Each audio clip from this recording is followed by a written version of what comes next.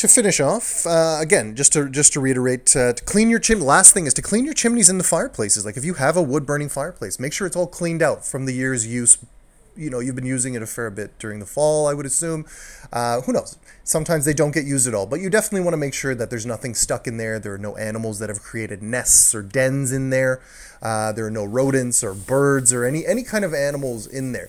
You definitely want to keep that all clean and clear for the winter season as you prepare for the next year. So to wrap up, like by taking these steps, you can really protect your home from winter-related damage. You can save a ton on heating costs, and you can enjoy the safety of the winter season. That you can enjoy a cozy and safe winter season. You can be safe because you'll have your emergency kits. You won't have to worry about the outside because you've taken care of the faucets and things like that. It's crucial as we go into the winter months. Like our houses are really tested the most during the winter. We're putting the house through all of the elements, like extreme cold weather. Things are freezing, so things are contracting and then expanding, and you know what I mean. There's a lot of fluctuation in temperature, especially during the winter seasons. A lot of fluctuations in humidity, so our house is really put through the most during the winter season. It's about 3 to 5 months here in the GTA.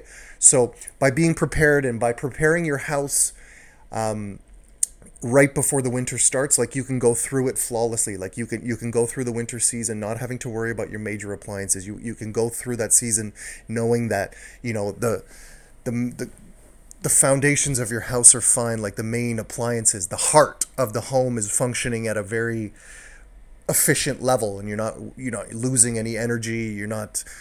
You're basically just making sure that your house is functioning at a very high level, at a very safe, efficient level all throughout the season. So I can't reiterate these points enough. Definitely listen to this again and go over it, and definitely take the appropriate steps in your home.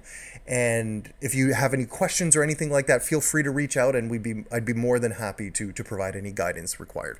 Okay? Thank you again all for tuning in, and please stay tuned for new episodes coming weekly. All right? Have a great day. Bye-bye.